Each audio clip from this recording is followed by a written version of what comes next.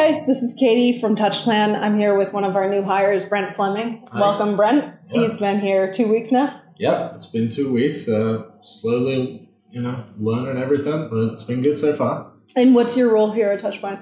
I am working for the professional services section, so it's kind of in between the sales guys and the customer support center of excellence. Yeah, customer success. Customer success group. Still learning all the acronyms coming from the GC side of things. So this is kind of my first exposure to the tech industry per se. Mm-hmm. Yeah. So I'm working with Mike Sullivan, and we're engaging with more of the complex users that are looking for more integrated solutions. Us coming out on site, giving them suggestions on how to use the tool correctly and get the best out of it. Nice. Yeah. And you're not entirely new to TouchPlan. You worked previously for our sort of partner company, Mocha, back in the day? Yes, I'm a rehire, if you will. Yeah, so I worked with Mocha Systems when I first came to America. That was, aging myself now, but around 10 years ago I did that. I was doing a lot of OPM work with them, fly in, fly out of APG. So it's good to be back.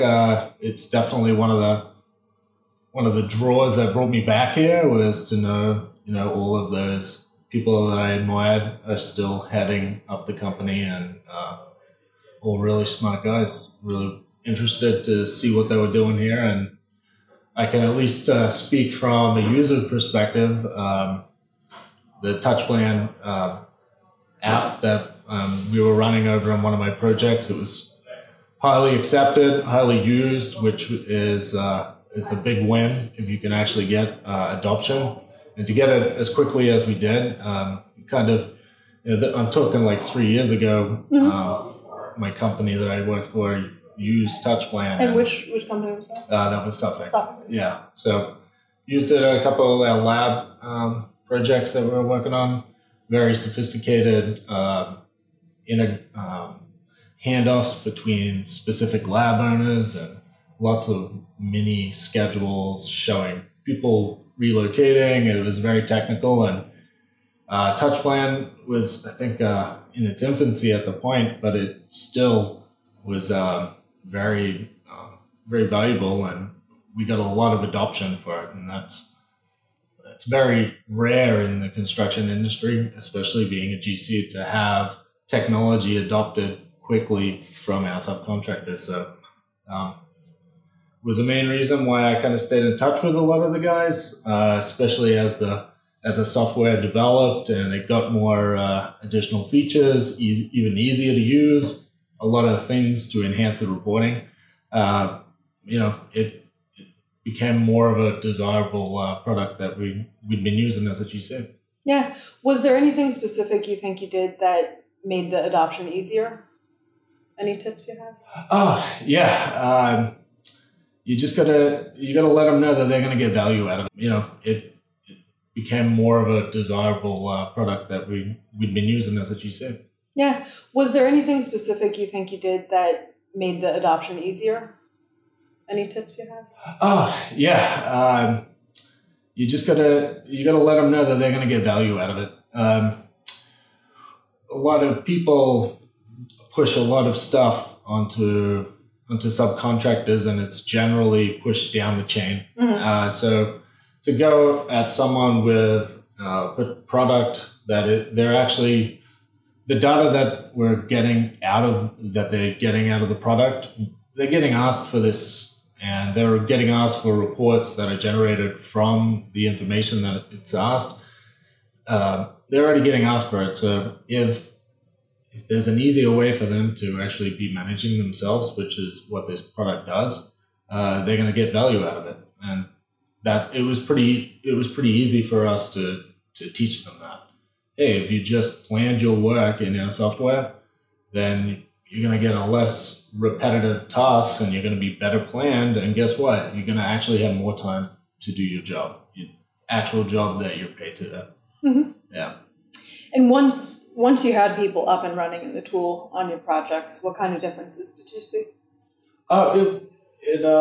It was good in that it increased communication just between the trades that work every day right next to each other. But it was really good to have some type of formal structure of communication that they could then, everyone would come into the software, they'd recalibrate where they're looking to work next week and have that interaction should one of them have missed a commitment that they had previous week. So, I mean, that was the biggest enhancement that I saw on the site, is that the communication was increased, and that's a massive plus. You know, you'll have guys working right next to each other that, you know, in theory should be communicating a little more, but it just helped with the communication would be the biggest win that we have. And what kind of feedback did you get from the trades as they were using it? We had, you know, it's funny, you get a lot of different feedback from, you know, these guys out in the field, and a lot of the feedback was, oh, wow, even I can use this, you know, like, like, you know, and I had one of our demo guys come in, and he's first meeting, didn't bring an iPad because he's like, I've never used one of these, but very next week, you know, based on everybody else using it, increased adoption. We were able to get him up on board, and yeah, he was adding tickets with the best of them by the end of the first session. So ease of use definitely helped adoption, which helped communication. So not a lot of questions and not a lot of talk about how to use the software that they required. It was more actual using of the software to enable a conversation. So yeah, it was good. And when you would encounter someone who might have been more resistant to adopt it, how did you tend to win them over? Coming from a GC, the standard response is drill it into them, right? You will do this.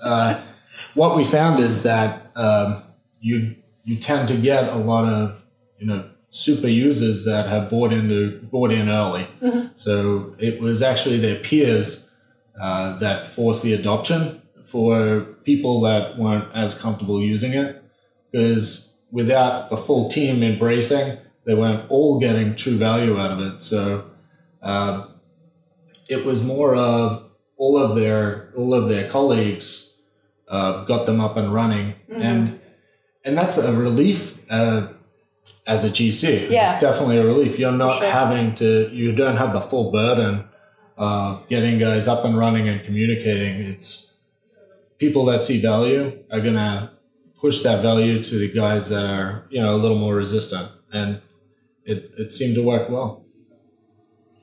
And in terms of the project outcomes, were there tangible things you noticed that changed once people were using TouchPlan? Yeah, I mean, communication to the owner was easier. Mm-hmm. They would sit in on our meeting. They would notice the increased communications and increased productivity that they saw in the field. So not only did we get better predictive and better planning going forward, you know, we're also seeing like a net impact on the end of the project and getting jobs done on time, not necessarily early, but making sure they were done in the time frame that we had promised the owner. Right. Yeah. So yeah, it was good. I mean, we used it on all of these real small projects that were very integral to getting the owner back into these spaces, and overall we had a good project success. Nice. Yeah. So it's a big jump, I think, or I would imagine, to go from scheduling in a GC to professional services at a software firm. So yeah. What are your thoughts on that? It was a very big decision given the industry right now and how much a lot of work is still out there, and it's still in the Boston area. there's easy work out there for at least the next 5 years for anyone just looking for job security.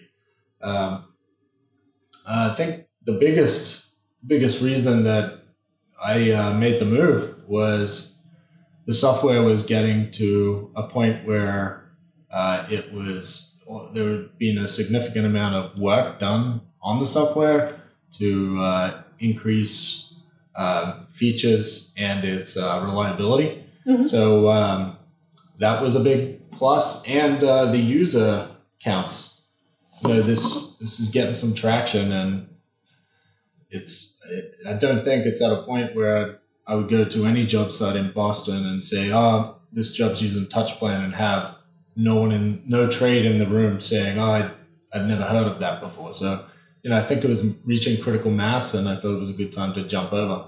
Another one was I really respected the people that are higher up in this company, the CEO, and knowing that they're all still here and still running TouchPlan. It was also a big factor as to why I was like, you know what, I'm gonna make the change, try and do some.